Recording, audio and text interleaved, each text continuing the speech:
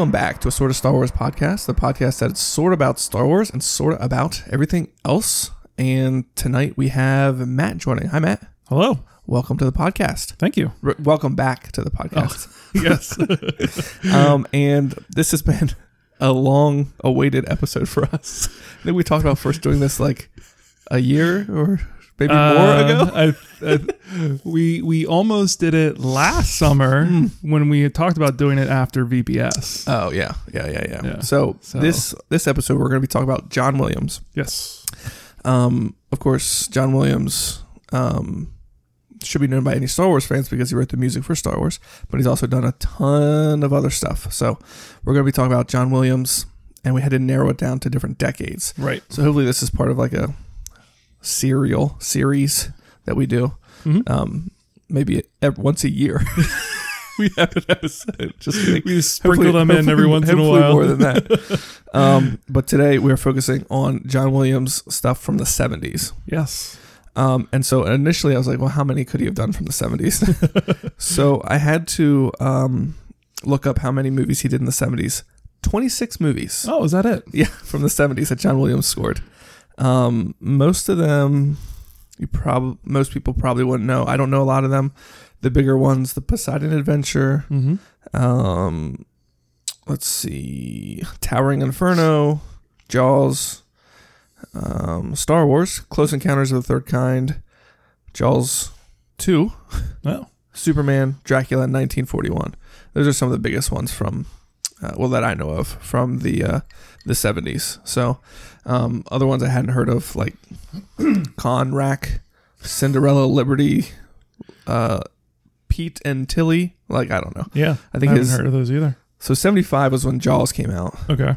So it's basically the last 5 years when all the good movies came out of the 70s. So, so I was kind of surprised how much he did before Star Wars. Mm-hmm. Like Star Wars was 77, but almost like the majority of these are before.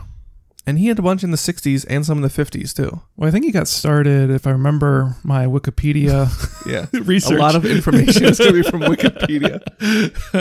So feel free to fact check me. But, I think he started out in TV shows, actually. Oh, yeah, I think you're right. Yeah. I think he did some episodes for Get Smart, I think it was. Yeah, I did see that. So... I do have a little background on John Williams, just a little bit here. He was born in 1932, February 8th, 1932. So he's 88 years old. Wow. Yeah, old guy.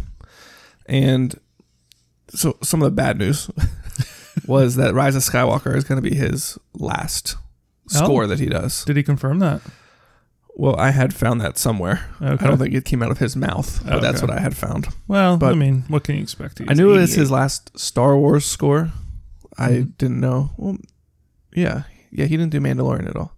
Yeah. Right. I think it's his last one. I know it's his last Star Wars. Maybe it's not his last one ever, but John Williams has won 25 Grammy Awards, 7 British Academy Film Awards, 5 Academy Awards, and 4 Golden Globe Awards. He has had a total of 52 Academy Award nominations.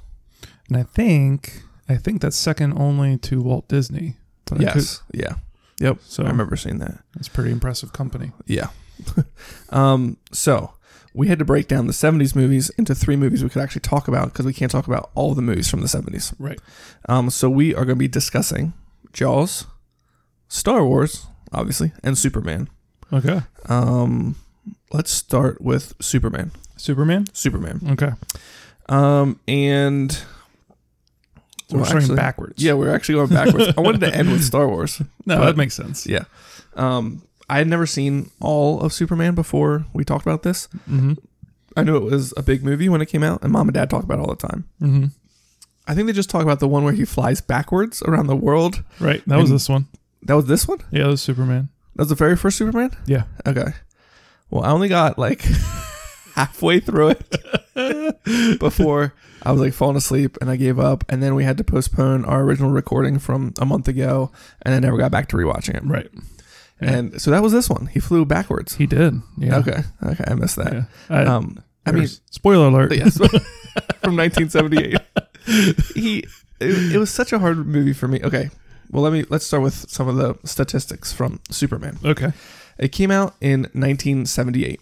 Director Richard Donner, who also directed the Lethal Weapons movies, The Goonies, and Maverick. Oh, okay. So he had some affiliation with Mel Gibson. Mel Gibson, yeah, I guess. Mel Gibson's not in The Goonies, though, I don't think. No. And there's some taglines from the movie when it was coming out. You'll believe a man can fly.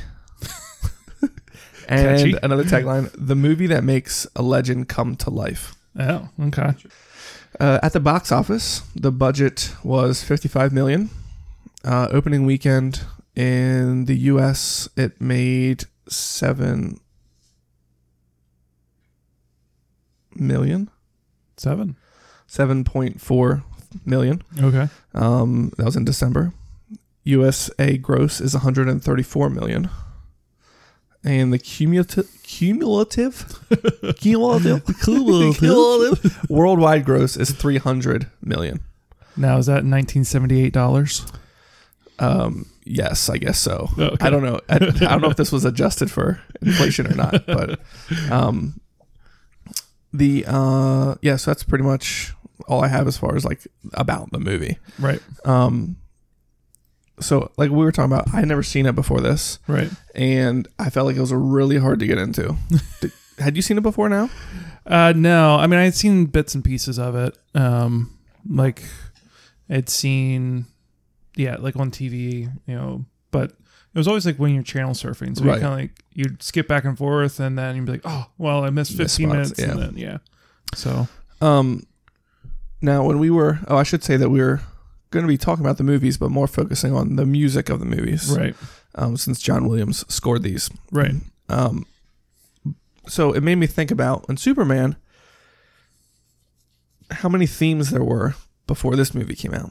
So this was not the first Superman production by far. Right. There's like a comic an animated show back in the 40s. Mm-hmm. And then there was a serial, like a live action serial in 48. Right. And then another series in the 50s. Okay. And then a musical in the 60s. And then this one came out in 78. So I tried to find out, did John Williams write all of the Supermans, or did he just write the one for this movie? Mm-hmm. Because I think me and you were talking about before how similar this theme sounds to the one from the 40s, but they're not the same. Right. So the first, let's see. Yeah, each theme from the shows I just mentioned were different. The 40s, the one in 1948, the live action in the 50s, and the 66 musical all had different theme songs for Superman. Okay. All written by different people. Mm-hmm. Because I went through and I looked at, there's a Superman The Ultimate Collection, and it has all the theme songs on. Okay. And they're all from different people. Mm-hmm. They're all similar. Yeah. But they're all arranged differently. But since this one came out in 1978, every Superman since has had this theme. Okay. The John Williams theme. Yeah. So even like the Man of Steel and Batman vs. Dawn of Justice and all those. Okay. They said in Superman 3 it was the same music but just arranged differently, like different instruments playing at different times. Gotcha. I don't know. Yeah. I don't really know. But it was the same music. Yeah. But yeah, other than that. Yeah. And so this wasn't the first live action Superman either. And there was that serial I talked about in 48, and then there was a live action TV show in the 50s called The Adventures of Superman. Mm-hmm. And the guy who played Superman was George Reeves.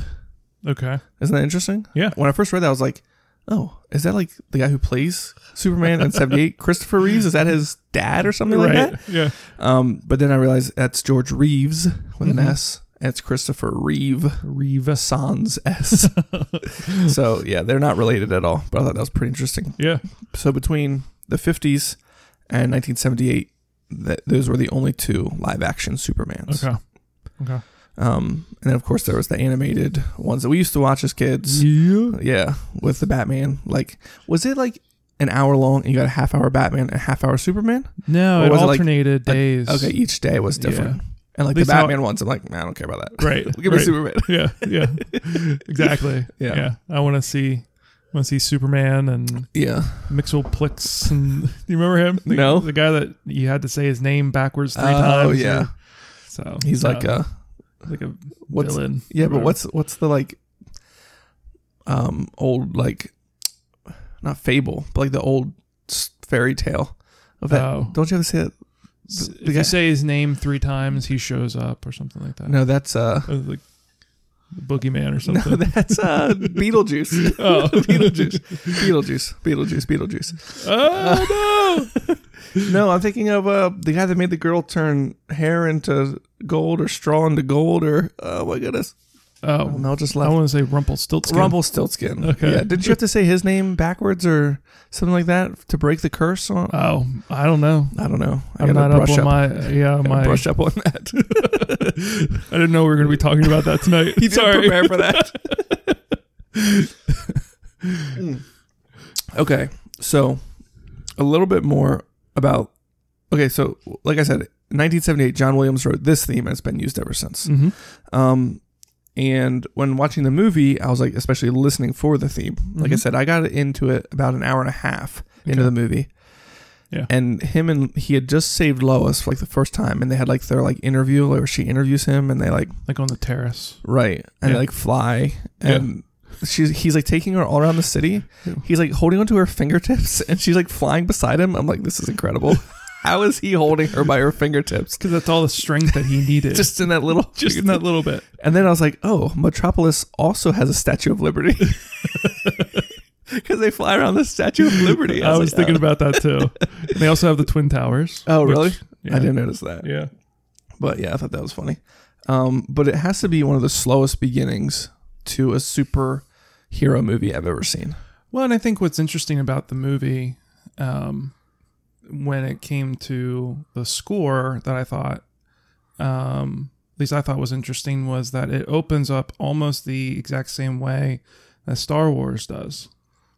And Star Wars had done it the year before, had come out the year before. But it's like it opens on... Oh, go ahead. Well, I was going to say, it opens to like a black screen with stars, and the epic theme that each movie is known for is right there at the very beginning. Oh, is the Superman theme right at the beginning? Yeah. Oh, yeah. I mean, it has a little bit of a slow, it has like kind of a bit of an intro, but then it has the da, da, da, da, da, da. It has that right at the beginning.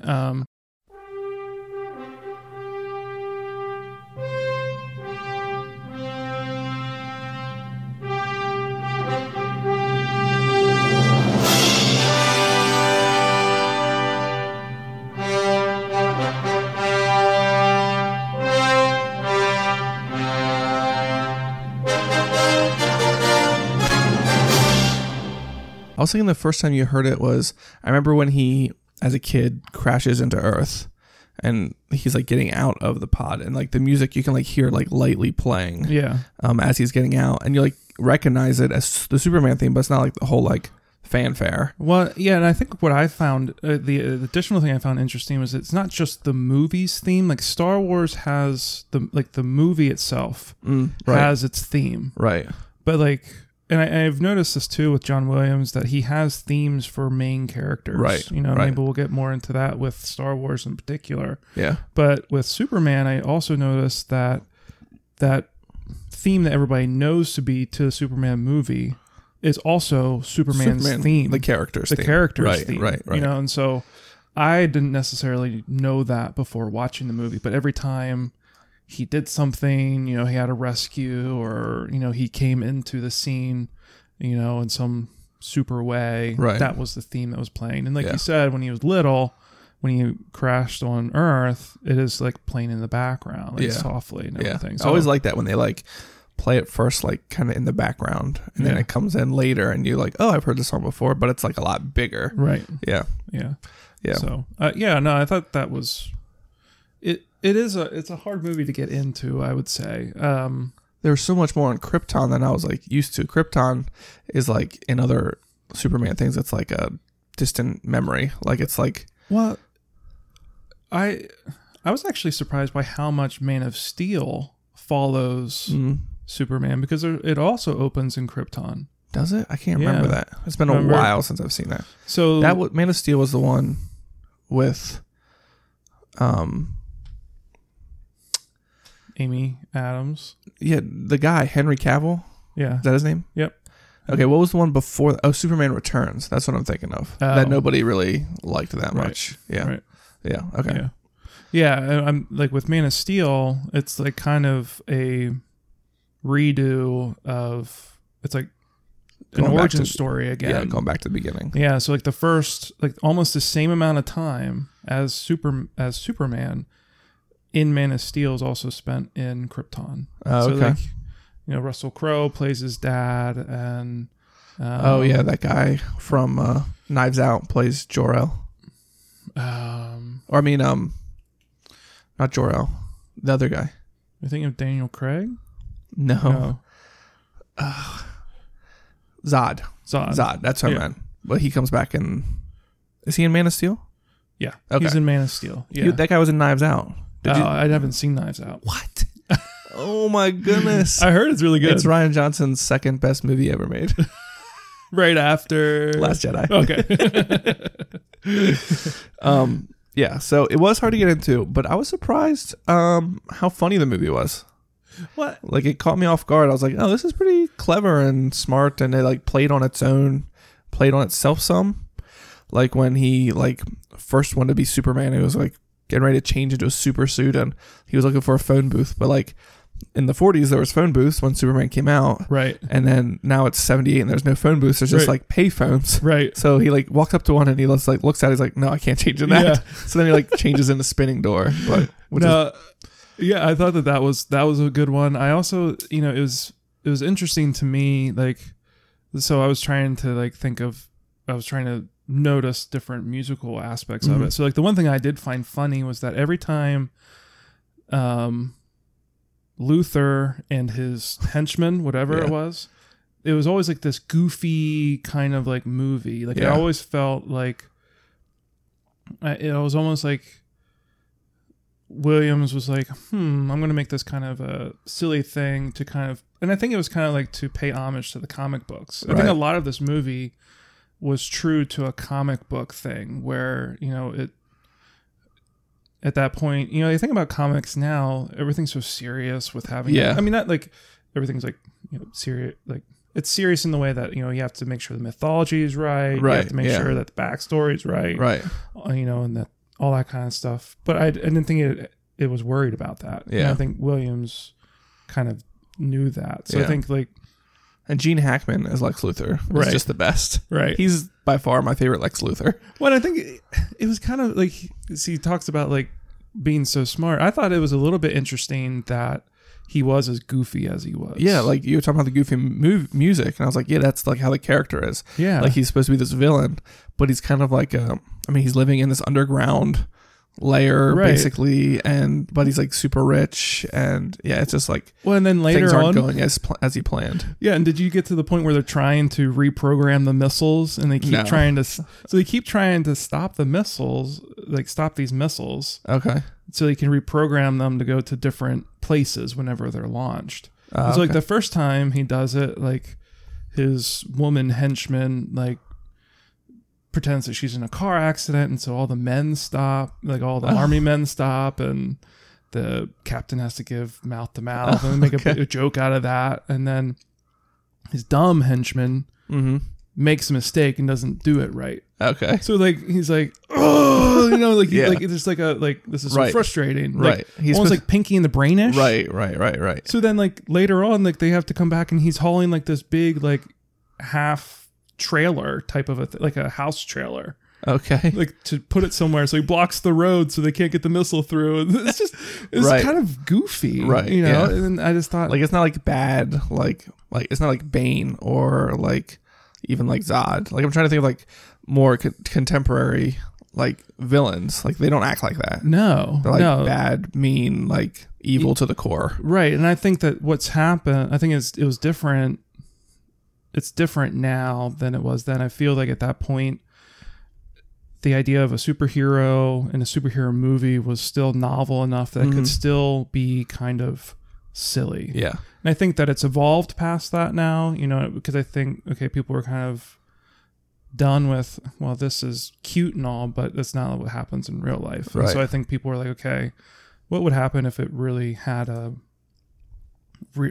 what would happen if Batman was in a real life situation? Right. Yeah. Or Superman or whatever. Yeah. But yeah. so like the one thing that I listened to the soundtrack just on iTunes just to try to get an idea. And so one of the songs on there is called March of Villains. Oh yeah, I saw that. Yeah. Which is the music that's played with when they're trying to take care of these missiles.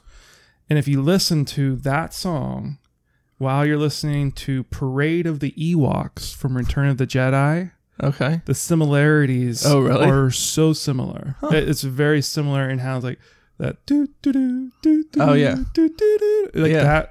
It's the March of the Villains has that kind of similar sound and feel to it, Okay. where it's like you could almost like be a little kid skipping along, to Right. it, So it was just kind of funny about how.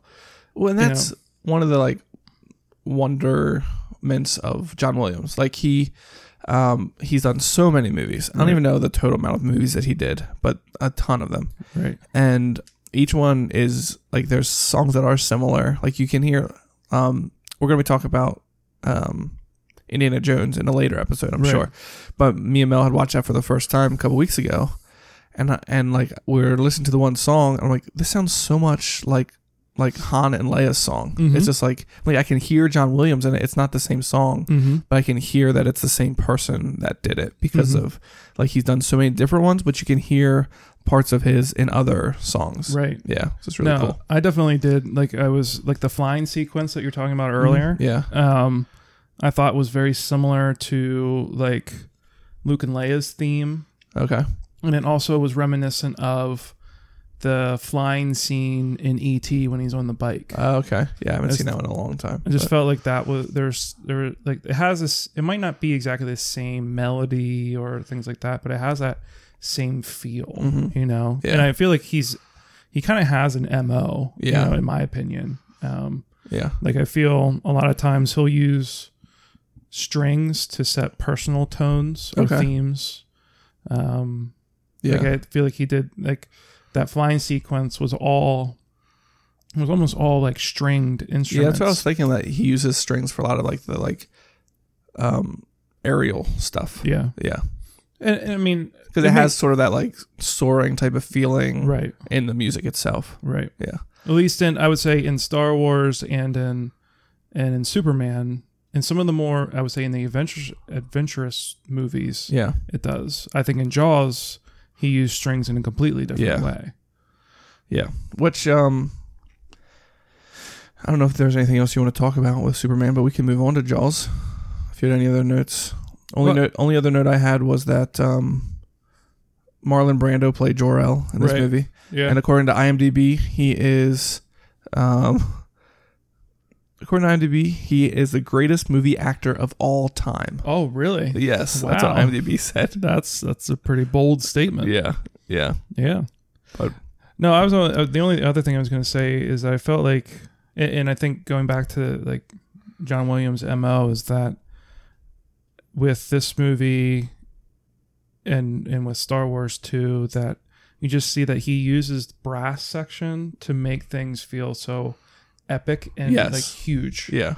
And then when he wants to kind of, and I feel like that's probably on purpose, because then when he wants to make it feel intimate and personal, then he uses the strings or like a woodwind or something like that. So it was just kind of interesting to see that. You notice that really easy, or I think more so in Star Wars, but it had some of those similarities in Superman too. Yeah. So, I was sorry. No, go ahead. I was gonna say the other thing too. I thought was we were talking about being like comical or kind of funny. It reminded me a lot of Tim Burton's Batman. Like I felt like, I don't know if you've seen. Is that the one with George Clooney? No, it's the one with Michael Keaton. Michael Keaton. Yeah, so that would have been like the 80s. I'm trying to think. Is that the one with the penguin? With It's the one with the Joker. It's the one with Jack Nicholson as the Joker. I've seen them all, but they all get mixed up in my brain. Right. I remember, what's his name as the penguin? Danny DeVito. Danny DeVito. I remember him as the Penguin. I remember what's his name as Two-Face. Tommy Lee Jones. Yeah. Yeah, I think that's the one with George Clooney, because I think Two-Face, Mr. Freeze are in the same one. Okay. But Tim Burton's is like the first one that kind of like relaunched Batman. And the only reason I bring that up is because like it was another superhero movie that like the villain is more silly than serious. Right. And so like I thought the music for Lex Luthor was more like would fit just as well with the Joker. It was just kind of interesting. I mean, they did come out closer to each other, but yeah, I think the Batman was in the 80s. Oh, was it? Yeah, I haven't seen that. I don't think forever, but I don't think John Williams did the score. Yeah, I don't think so either. Yeah. Oh, the one other thing about this one, talking about being comical, was I feel like Clark Kent, especially lately in the movies, he's like a geek kind of nerd. But in this 1978 one, like he's like a bumbling fool almost. Right. Clark Kent is. Yeah. And then Superman comes and he's all like smooth, and he's got the one-liners and stuff like that. Yeah. And like it makes me wonder which one is Clark Kent actually. Yeah. Right. Is he playing for Superman or is he playing for Clark Kent? Right. Yeah, I don't know. Maybe he puts a suit on and he gives him a different whole mindset or something. But yeah, I think the movie, to me, what I got, like, to answer your question would be, I think he's himself as Superman. Okay. And I think we always make the joke that, okay, you put on a pair of glasses and you suddenly don't look like Superman. Right. But you look at him in the movie, like I don't know if you remember the scene after the interview and they go flying and then Clark shows up. I think like I ended on the flying. Okay. That's where I stopped. Because then like Superman flies away and then Clark shows up for a date that he has with Lois. Or they're going to dinner or something like that. Okay. And he's like bumbling, he's doing all those things. And then she goes to, get her sweater or coat or something. He's there by himself. And you can see him. He stands up probably another 4 inches. I was going to say, he's always hunched over as Clark Kent. Yeah. Yeah, he stands up and it's probably like 3 or 4 inches taller. His face changes and like everything about him. He just like relaxes, it feels like. Yeah. But it is like, oh, wow. It is a lot different. Yeah. Like. And like Clark Kent is like one of those guys, like when he's in like the news station or the whatever, like you wouldn't even like know he's there.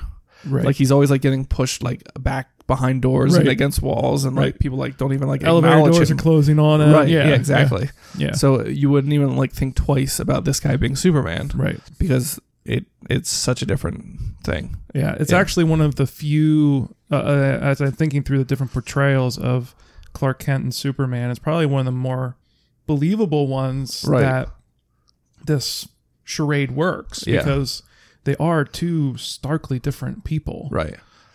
So like, because I think that Henry Cavill or Cavill, how do you say his name? Cavill. I think, he's like, he literally only puts on glasses because like when he plays Clark Kent, he's still a pretty confident guy. Right. You know, whereas like, Christopher Reeve Clark Kent is not. Yeah. Even like the difference between like, I would say Smallville when he like later becomes like Superman. It's just like, I couldn't get that far. When he becomes the red and blue blur. Red and blue blur. Blue and blur. Yeah. But anyways, he's just like, she can tell us. He's just like the same person. Like, I mean, he's different because he's like a farm boy compared to Superman, but he's not like a bumbling fool when he's Clark Kent. Right. But anyways. Yep. All right. So now, since we mentioned it, let's talk about Jaws some. Okay.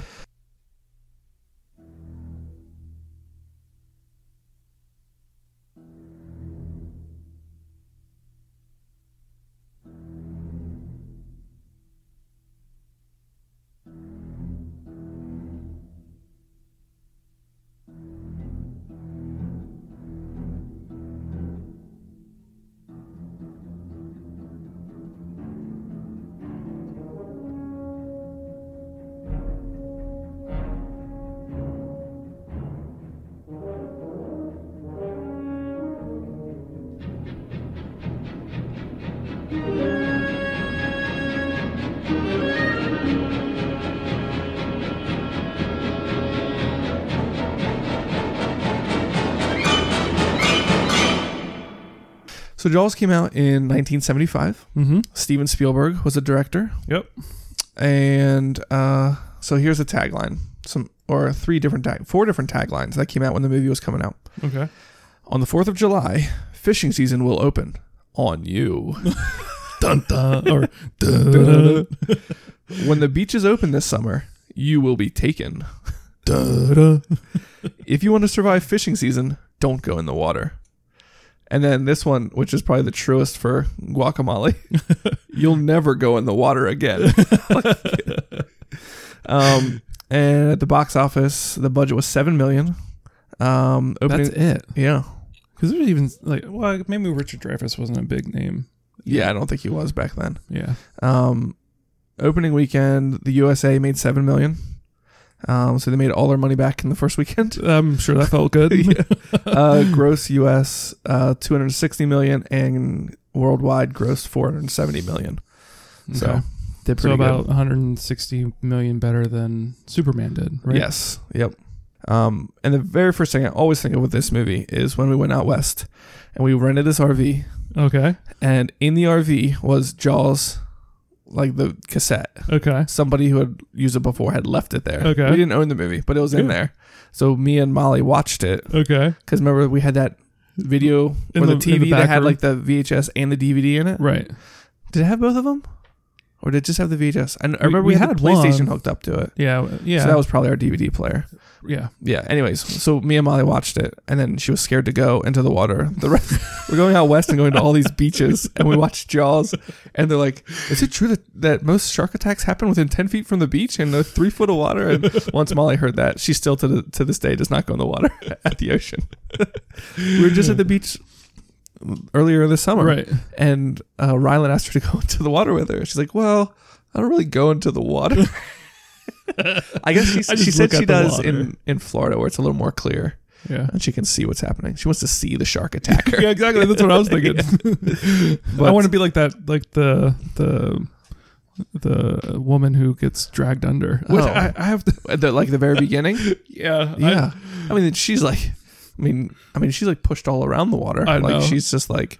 I do have to laugh because not that it's bad, like CGI or anything. I mean, because I think bad CGI is worse than what this was. It's just funny to see. It doesn't look totally real seeing her dragged back and forth. Yeah, it's that's not how it would work. Yeah, but it's just interesting. Later, you see the shark, and it's like eating a boat, and you see its mouth is like 3 foot wide, right? But earlier, like it's taking this girl and just like dragging her across the top of the water. Right. I'm like, okay, that's like a dolphin would do that. You know what I mean? Yeah. It's like not like a huge shark like that. Right. But I was surprised, especially with that scene and all the gory scenes that came after that one, that the movie is PG. Right. And I remember we talked about before how the R rating came up from, what movie was that? Temple of Doom. Temple of Doom. PG-13. PG-13 came from Temple of Doom. Yeah. So R was before that. They are, yeah. It went it went G, PG, then R. Okay. And then. So yeah, this didn't merit an R rating. Right. But I mean, she's naked, topless in that scene. But it's all from the back. Right, and it's dark. Yeah. It's like the one time I said something to Jason about we were watching Fast and Furious. Yeah. And Mia takes her top off, right. and you just see her back, and I'm like, whoa. and Jason goes, everybody has a back, right? Yeah. It's like, oh, that's true. Well, we could go down a whole different line there regarding the front, because there's all sorts of talk about whether or not should be an issue. Yeah. So, anyways, we don't need to get into that. We're here to talk about music. Yes. Let's see. What else do I have? Some other things about the movie itself. Yeah. Well, actually, the main title, the main Jaws theme, this is what I have here. I found online, and it's hard for me to believe. You can't believe everything online. I know. It's hard for me to believe. The main title made number 32 on the Billboard Top 100. Oh, really? Yeah. That's means it plays on the radio and stuff. Right. That's a weird song to put on the radio. Let's see, 1975. I feel like, there would have been some bands that could have been putting out good music too. Yeah. It's just come on, Boston Eagles. Yeah, you hear Freebird, and then the next song is the Jaws theme. Coming up after the break, we have the Jaws theme. It's like, oh yeah, everyone gather around. Woo-hoo. We're doing the sock hop to the Jaws theme. I don't know what they did. Dances in 75. I think the sock hop was a little bit earlier. Earlier than that, yeah. But I just be 74. I thought that was interesting. Yeah, it was 74 was when the sock hop ended. And my other main note from this movie is have you seen Cloudy with a Chance of Meatballs? Yes. Did you think about any correlation between the mayor of Swallow Falls and the mayor of what is the name of this town? Oh, I can't remember. Oh, I forgot. You didn't watch it recently. I've seen it, but you hadn't watched it recently. Yeah. Anyway, so the mayor is like he's basically the other than the shark, he's like the villain of the movie. Yeah, because the sheriff wants to keep closing the beaches, right? And the mayor's like, no, this is our tourist time of the year, right? And then people keep coming, and then people keep getting eaten, and then people keep blaming the sheriff. Meanwhile, the mayor wants to keep opening the beaches. But it reminded me a lot of Cloudy with a Chance of Meatballs, and I think the mayor has to be like inspired by or influenced by based off of that other mayor, because it's the same thing in Cloudy with a Chance of Meatballs. They're like, we need to shut down the town, we need to get this taken care of, and he's like, no, we'll make it into a theme park, and like, we'll have all these people come, and then the Twister attacks everybody, and anyways, I thought that was funny. Spaghetti Twister, yes. Yeah, that's right. And then like everybody's like making boats out of big pieces of toast to escape. That's right. And he goes on his like his little rascal scooter, like drives onto the first boat and just like tips over and starts eating the boat. Anyways, it's been. I need to watch that again. It's been a long time. That's a good one. We watch it a lot. It is. But yeah, the theme, I think everybody pretty much knows it. It's those two notes. Mm-hmm.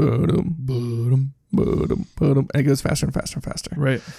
Which we were talking right before we started how during the movie, I was like, oh, I don't hear that like, and then the pause, and then Mm-hmm. But then I listened to the theme, I was like, oh yeah, it is there. But like in the movie, I'm thinking about like, oh, all you hear is a da da da da da da da da, where it like is really fast. Yeah. And I was like, oh yeah, it does like have that build up. I probably wasn't even like thinking about the music, because like you see like they like show all the people's like legs in the water, and you hear like da da, and then like it like shows them above the water, and then you probably hear the next da da, and you're under the water again. Right. Because it's a lot of like over the water, under the water, right. Like what the shark might see versus what people see, back and forth. Yeah. And then the shark attack happens, and it's like really fast, which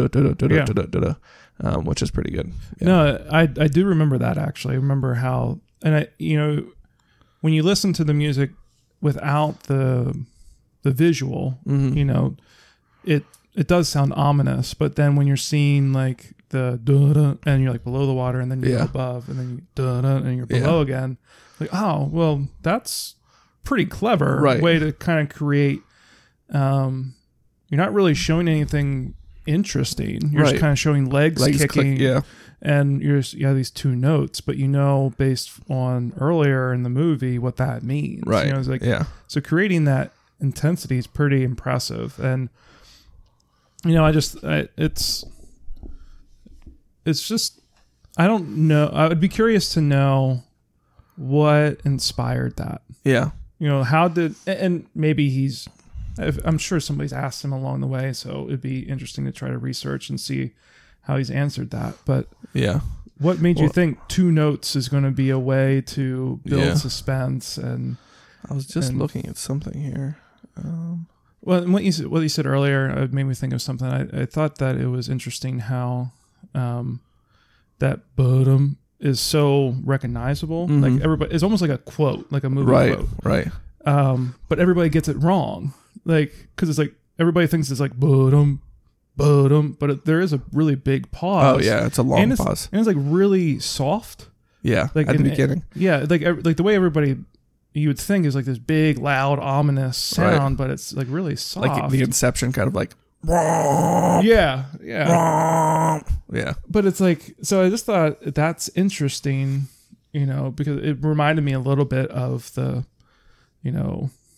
I am your father quote. Mm-hmm. People get it wrong. They get it wrong, and it's an intense moment, but it's not like shouted at him or like, it's just almost like conversational, but it's it's gone to a whole different level. This is kind of interesting. Yeah, and I thought it was like I said, I didn't even like think about it there. I think it was just like it was so soft, like you were saying, that it was building the suspense within me without me even like thinking about the tones being there. Right.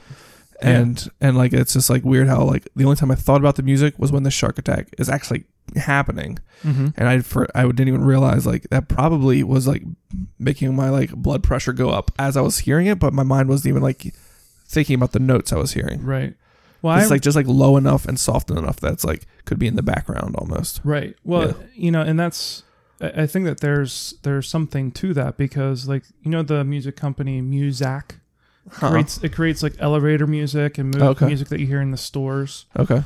Like I read a book where the one of the head guys from that company said that if you walk out of the store with a song stuck in your head and you don't know why,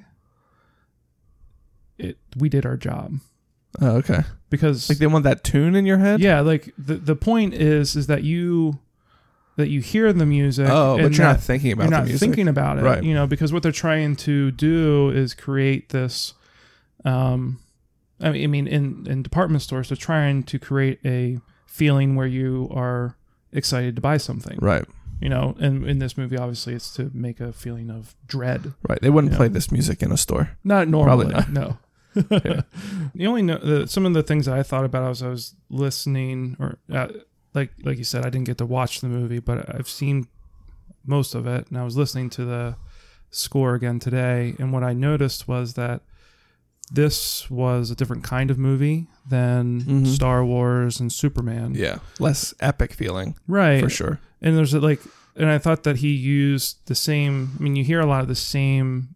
Well, obviously you hear the same instruments, but he used them differently. Like I thought that, we talked about strings being part of a personal, thing, moment that's happening, but strings and Jaws were to create anxiety and fear, you know, because they have a lot of those like high pitched, or like just kind of like the bowstring going across the strings really quickly.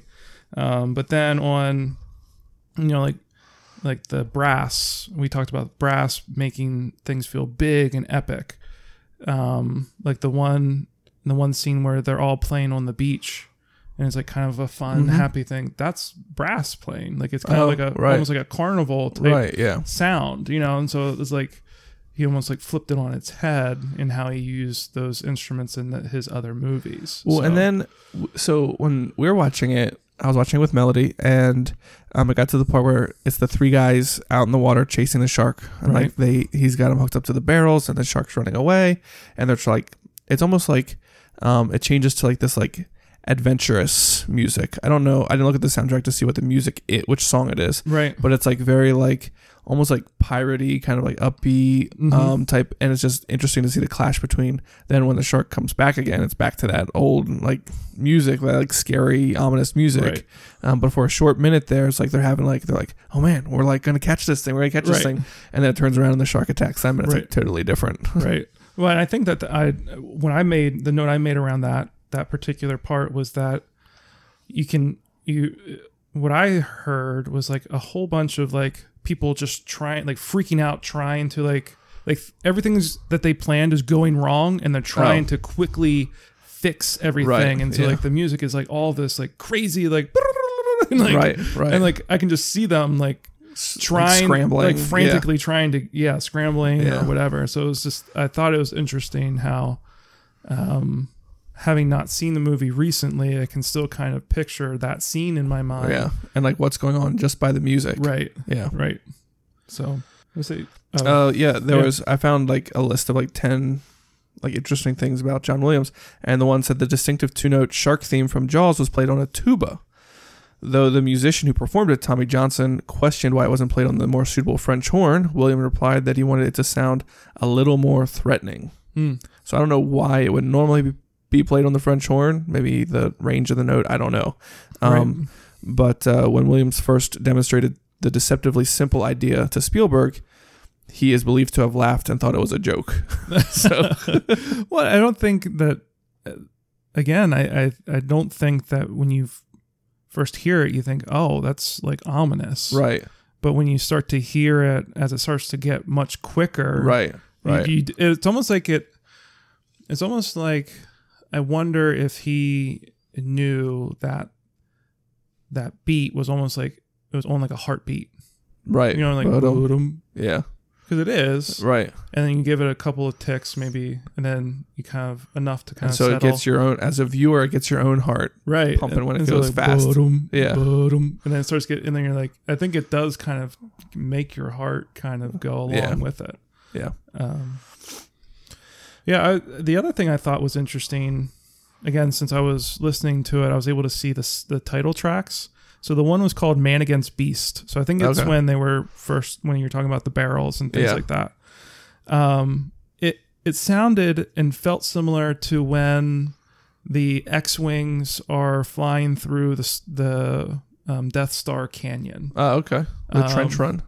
Yeah, it sounded very similar to the trench run. Okay. I just thought that was kind of interesting because, of course, It's like a different version of Man version. Oh, yeah, this is before. This is before, so he hasn't, so I just thought that was kind of interesting. Yeah. Like, I wonder if he had some of those same thoughts and feelings whenever he was composing it. Right. Yeah. Yeah. All right. Well, that's a perfect lead into Star Wars. Yeah. Yeah, so let's move on to Star Wars. Yeah.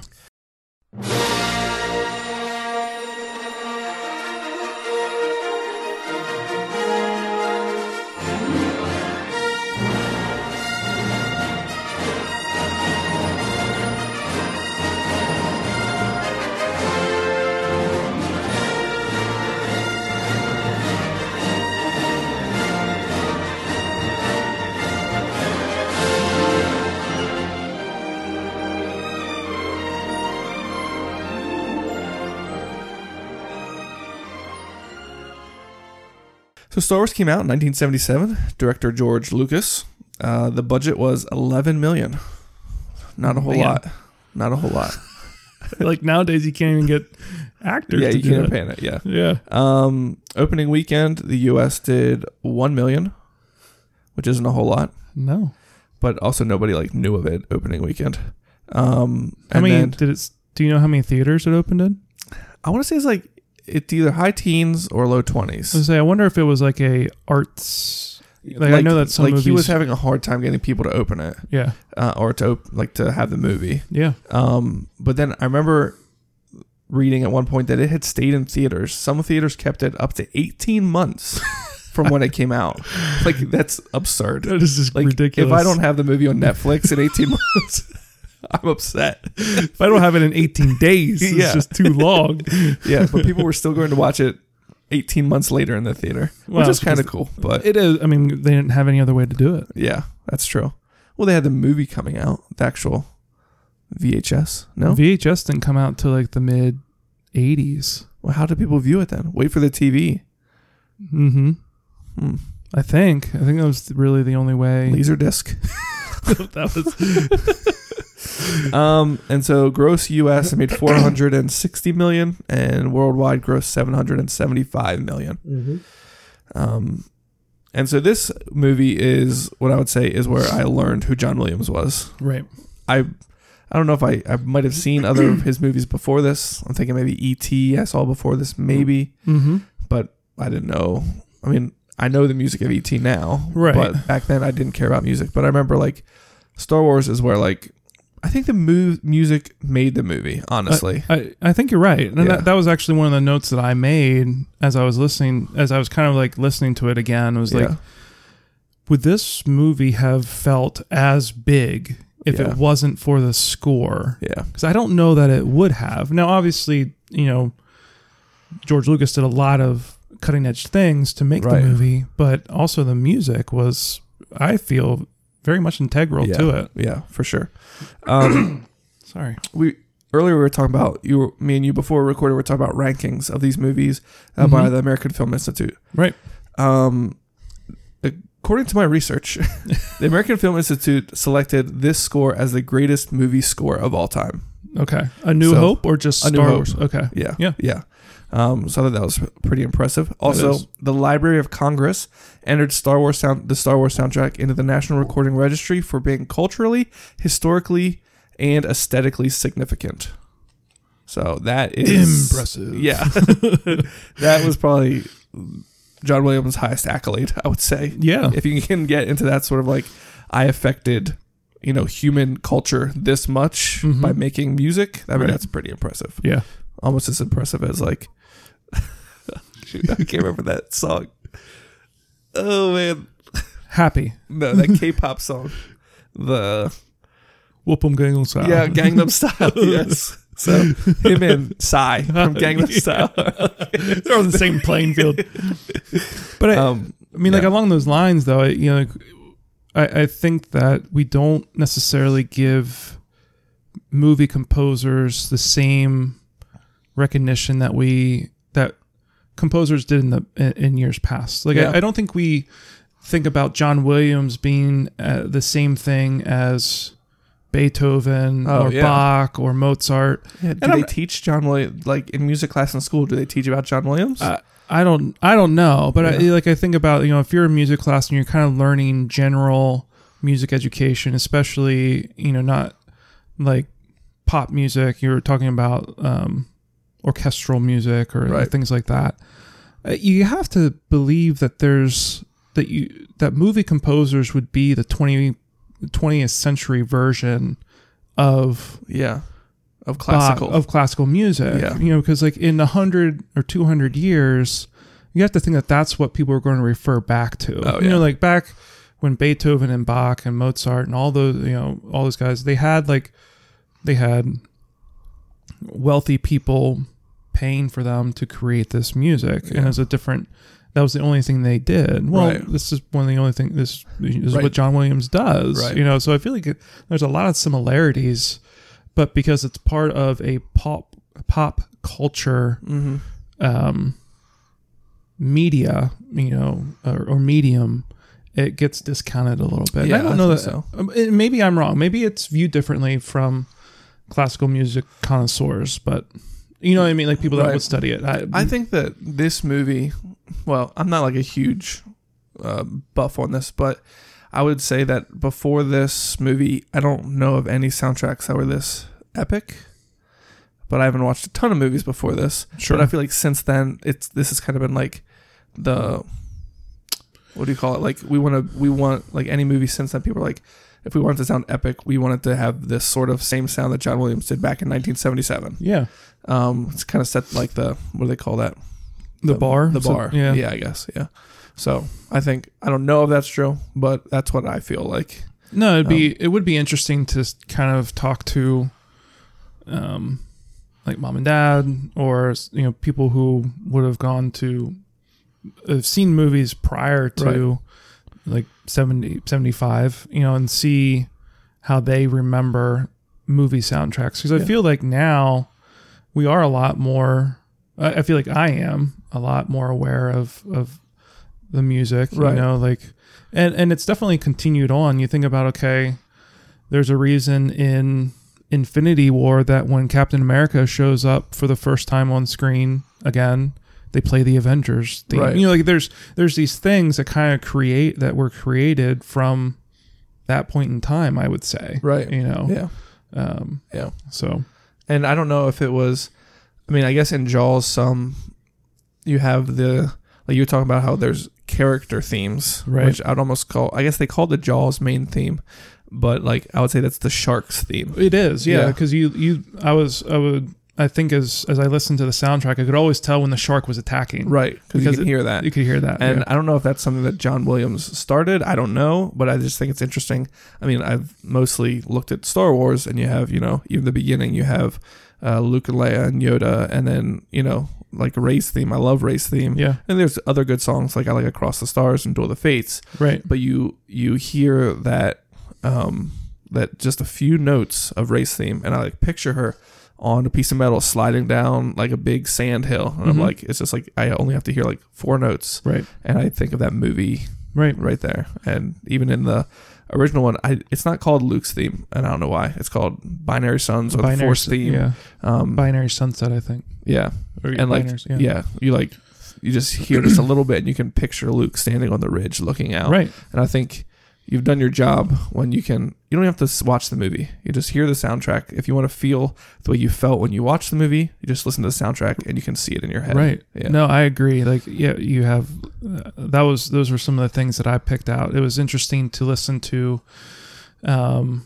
the track where Tantive 4 or 5 or whatever is getting boarded by Darth Vader, because it's like big and bold, because it's like the Empire. Like the Empire is definitely like all like the brass and everything. Yeah. And then there's like a quick cut, and it's to Leia's theme whenever she's like popping in and out, with R2, doing things like so. It's like 2 foot long pistol. Yeah, she doesn't even. Does she? Oh, she does fire it once. Yeah, she like pops out from the wall and pops back. Yeah, exactly. So like now like I was listening to it, I was like, oh yeah, okay. And then like there's a couple other times where it cut in, and it's like, oh, so like that's when she puts the disc in, and you see her record like and and maybe it's because we've watched it, you know. 8 dozen times, but but I still think that the music is what helps you. It helps me anyways remember the different sequences. I was thinking about that. Like, even I've been listening to the Hamilton soundtrack a lot, and I'm like, you can pretty much just listen to the Hamilton soundtrack and you hear the movie because it's so much singing. And I feel like I'm that same way when I listen to the Star Wars soundtrack. It's like I have all the same feelings that I felt while I watch the movie, but I can do it while I'm at work or whatever I'm doing. I listen. I have a John Williams channel on my Pandora account, and I like to listen to that.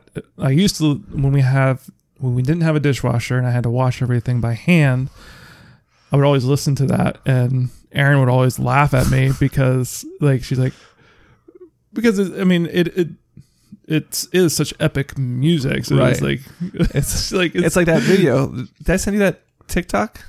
Of the guy doing the dishes or making breakfast to Hans Zimmer. Oh yeah.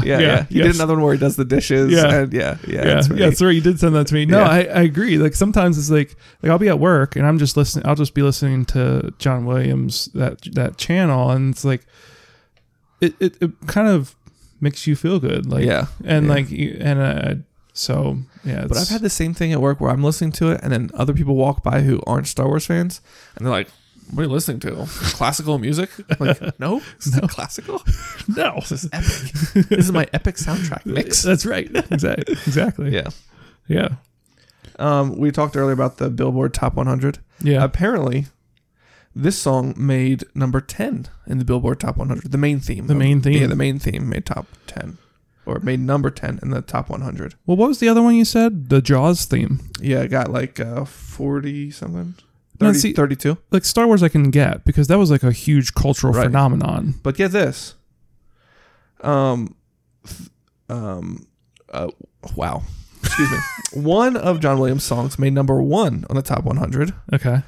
And it was from a 70s movie. Can you guess what it is? We didn't, it's not one of the 3 we're talking about, obviously. Another 70s. The only one other one I can think of is Close Encounters. Yeah, it's that one.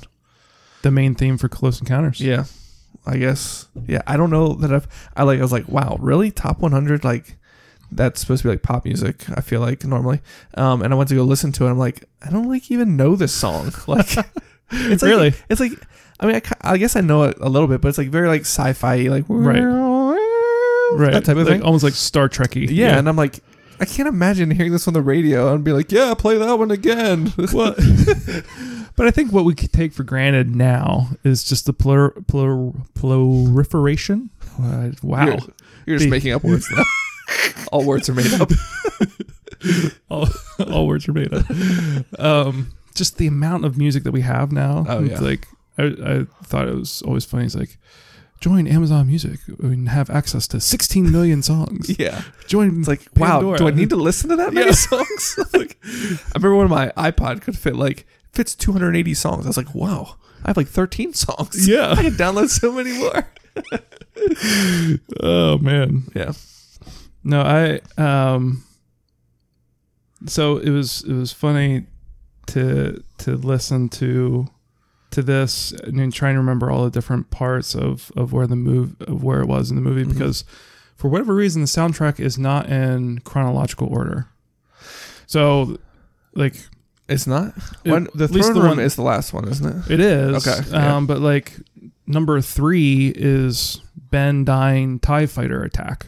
Oh. It's like, that's not the third. Yeah. So it's like before Binary Sun. And it might be that, when they film it, they don't film it in order. So he probably didn't score it in order. Yeah. So this could be whatever way he scored it in. It could. Yeah. I just, for whatever reason, it wasn't. But if you listen on the right shuffle, then it's in order.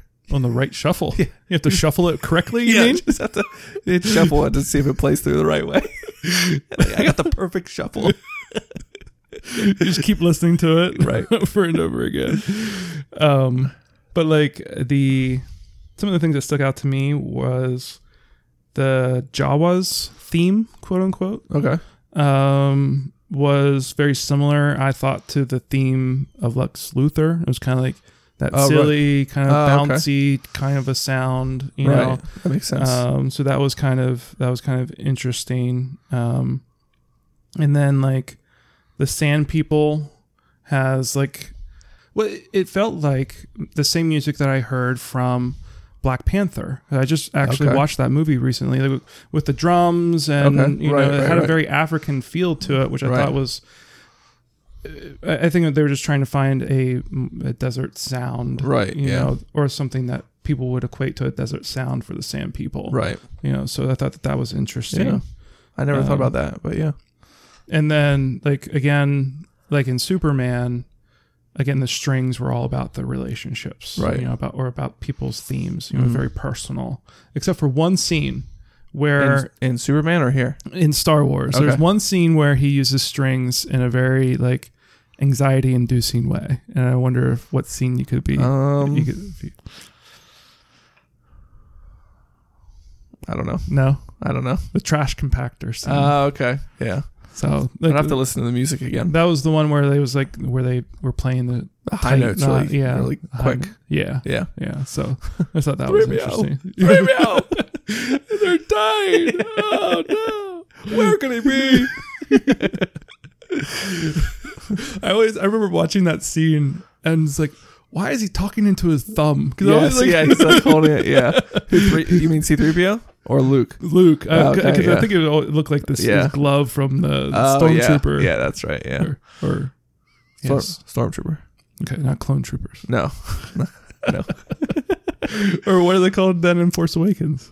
Stormtroopers? First Order troopers? First Order, yeah.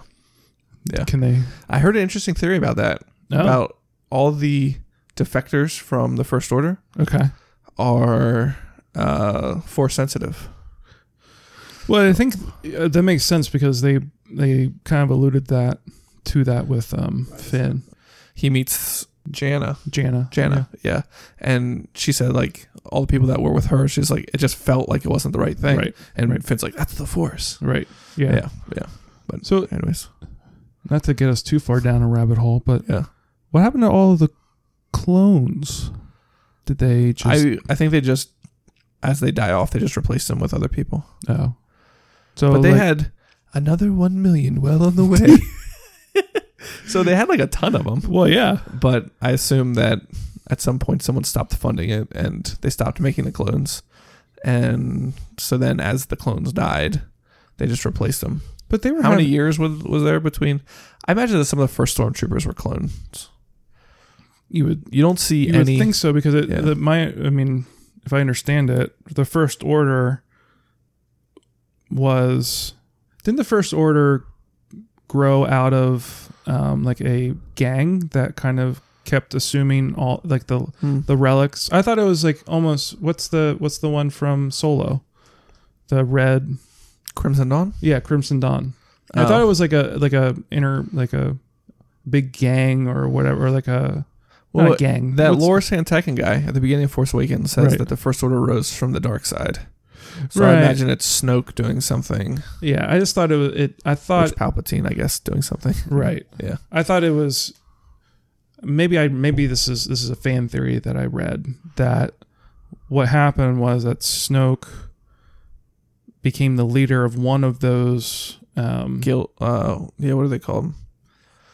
Yeah, but yeah, there was one like of the smugglers guilds or whatever, and slowly but surely took over every single one and became a monopoly, became the only one. And then he was powerful enough, he had enough resources to then, when the Emperor fell, that he was able to then pick up all the pieces from that. Well, that's like what Maul was doing in Crimson Dawn, Right. because like they have all the other things like the pikes and the what's the like robot guys like, we're the technical guild, Right. whatever, Yeah. something like the techno guild or whatever. They're like another clan, and then there's the Hutts, and like but the Hutts aren't a part of it because they say we can't go there. It's owned by the Hutts, and oh no, they do have an alliance with the Hutts. I think the Pikes didn't. Anyways, so I think Crimson Dawn was trying to get all these. What's the word for those guys? All these like basically Clans bad guys underneath the thing, because in the end of Clone Wars they show Darth Maul having like a meeting with like all the leaders of them. Yeah, and you see what's his face from A Knight's Tale, Vision. What's his name in Bettany? John Bettany. Yeah, but what's his name in Solo? Good grief, it's getting too late. What's a Voss? Dryden Voss. Yeah. Yeah. Anyways, pulled that one out, and that has to do with John Williams. Yes. Without John Williams, we wouldn't be talking about Dryden Voss. Right. So, I mean, I don't have too much to say about Star Wars other than that. Other than pretty much it sparked my love for John Williams. Yeah. And all the music like that. Like, I don't think I would appreciate music in movies if it wasn't for John Williams. I don't know. Like, I love other ones that aren't John Williams. Some of them are inspired by John Williams, like the Rogue One soundtrack and the Solo soundtrack. Mm-hmm. I think even the Solo one is John. It's like, it says like John Powell. Powell, yeah, I think that's right. It's like inspired by and then Michael Giacchino.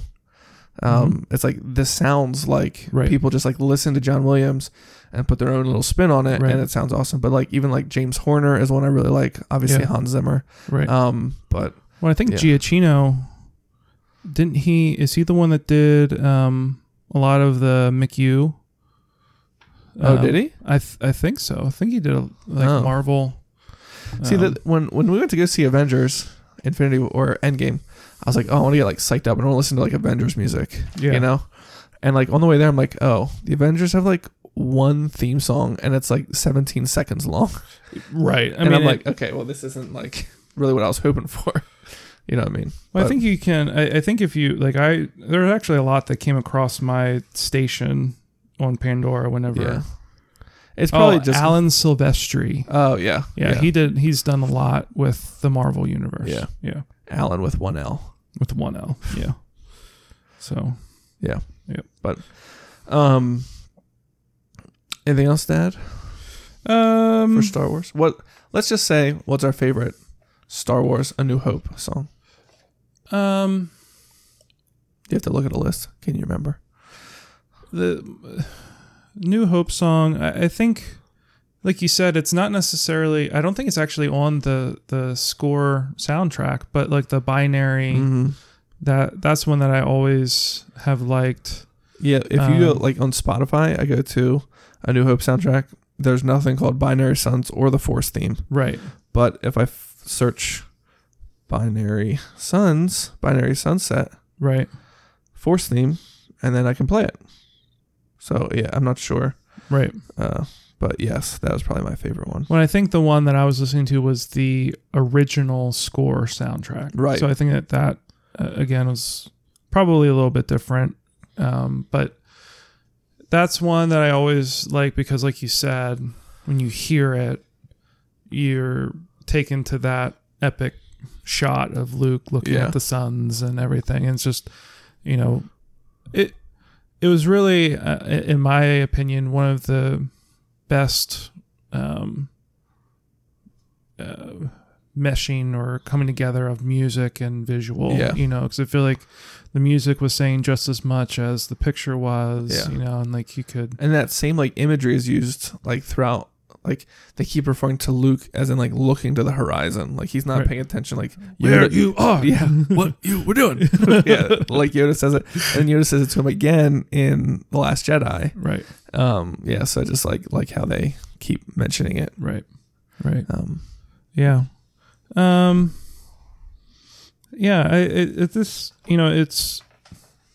just very. I have always appreciated the different kind of themes that you can find that they're consistently done, and maybe we've talked about this too when we've kind of with Rise of Skywalker and the way that they were able to mix that in. So it was like something that was written in 1977 still, and even some of the later ones, because obviously Return of the Jedi was kind of integral to Rise of Skywalker, that it still fit, and it wasn't forced, and it just brought back all of those feelings, right. And so I just think it's pretty neat how those those things, and maybe he didn't put a whole lot of thought to it. Maybe he didn't know how important it was going to be, but there's no way it could have been. Yeah, but you can see that he did it with some intention, but I think that it has really grown into something that's really special. I wonder if he's ever thought like, well, if I knew it's going to be this popular, I would have changed this. I would have had this note variation instead of this one. Yeah. Interesting to be in his mind. Yeah. One thing I thought of with Star Wars, we mentioned the other ones, how like Jaws, the Jaws theme is like pretty like recognizable. The Superman theme is pretty recognizable, but I feel like the Star Wars theme, you just hear that first note for the main theme, that bah, and people are like, oh, it's Star Wars. Star Wars. Like people who don't know Star Wars, haven't watched Star Wars, don't care about Star Wars, they still know what that note means. Right. Whereas if you're listening to the Superman theme, you might be like, I know this, but I can't remember what it's from, or I can't pick it out. But if it's Star Wars, you know it. Right. Yeah. No, I agree. I think that was something that is part of the reason that this particular score has received all of the adulation that it has. That's the reason that it's in Congress, Library of Congress. Library of Congress. So, awesome. I was gonna say the one last thing. Yeah, that how we've talked about how different music has these signature sounds. Like DC Talk, it's Kevin Max. It's not DC Talk if it doesn't have Kevin Max. Right. Yeah. And we talked about that one sound. yeah.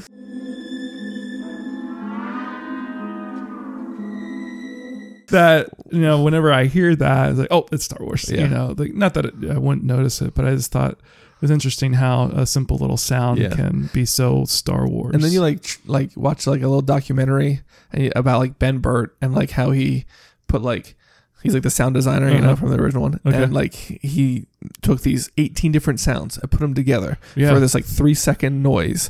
And I'm like, how does he even know? It's like an elephant squeal and a door closing and a diesel engine. And it's like you put all these noises together and it makes this like one noise. I'm like, who would have even thought to put these noises together? It's just, know. Yeah, that's like in the movie, but even what's the one song we were listening to, it's like incorporated in the song. Mm-hmm. So you can like, you hear the song and you think of the movie again. One of those like association things. Right. Yeah. Yeah. Yeah. No, I think it's, outside of the composer, I do think that the sound engineer is one of those people that you don't think about. Right. But is so important to a movie. Especially back then. There wasn't like digital, like there's not like different tracks you like lay on top of each other. It's like all like actual like ribbon or whatever they had for tape. Right. And they had to like play them over top of each other onto like another tape, and then like it's just like crazy how they had to do it back then. When I remember hearing, I don't remember what that was for, but I remember saying that the sound didn't actually turn out right until the tape was so worn that it didn't sound the way that it originally did, and that was the sound that they wanted, right? And so it's just, you're right, it's all the way that sound was done so mechanically, it made it a lot more of a art than a science. Oh yeah, for sure. Yeah. So now just a couple button clicks and you can get Darth Vader's voice. Right. You know what I mean? Yeah. This is like crazy what you had to do back then, right, compared to what you have to do now. Agreed. Yeah. Cool. Very cool. So we have the let's do the fact of the podcast. We would be honored if you would join us. But I was going into Toshi Station to pick up some power converters. As you wish.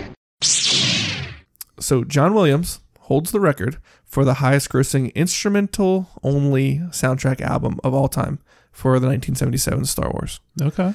A further 6 of Williams' scores are certified gold by the record industry, meaning they have sold over 500,000 copies of instrumental music. That seems pretty good. Mm-hmm. And then this is kind of like an aside to that. Also, John Williams' favorite Star Wars character is Yoda. Okay. So Yoda's not in A New Hope, but It's true. we'll let that. I could have saved that fact for the next one, but we'll just add it in this one. But that's pretty cool. That's right. Empire Strikes Back sneaks into the 80s, doesn't it? Yeah. Yep. So next, if we talk about the 80s, we'll have to decide if we pick 2 Star Wars movies and a different movie, or if we leave out a Star Wars movie. Yeah. Maybe we just do Star Wars in general. Yeah. We'll have to do that for the next one. And I would like to do a quick shout out to my patrons. I have big thank yous to Tim Smith, Valerie Winters, Dan Bendit, Mats Ferruli, Ali Heron, Tyler Gaiman, Casey Winters, Jamie Ratcliffe, and our newest supporter, Melissa Schlosser, and Matt's favorite supporter, Aaron Lehman. What? Thank you guys so much. We did a t-shirt and notebook and sticker giveaway. And you guys helped contribute to that. So I really appreciate that and all the support you guys give. And let's wrap it up. So thanks, Matt, for being here. Yeah, thanks for having me. Yeah, sorry it took so long to make it happen. But, that's all right. That's all right. So, well, I'll put on my calendar for next year to do the 80s. Okay. Yeah, 80s is going to be difficult because we got all 3 of the Indiana Jones movies. We have 2 Star Wars movies. And that's just like what E.T. is in there, I'm E.T.'s sure. in there, yeah. And I don't even know what else is in there, but it's going to be difficult. So 80s is going to be like a 8-part series in itself.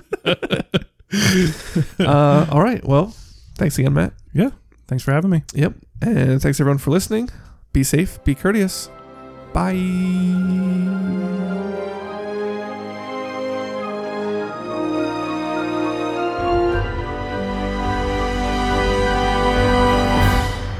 See you later, alligator.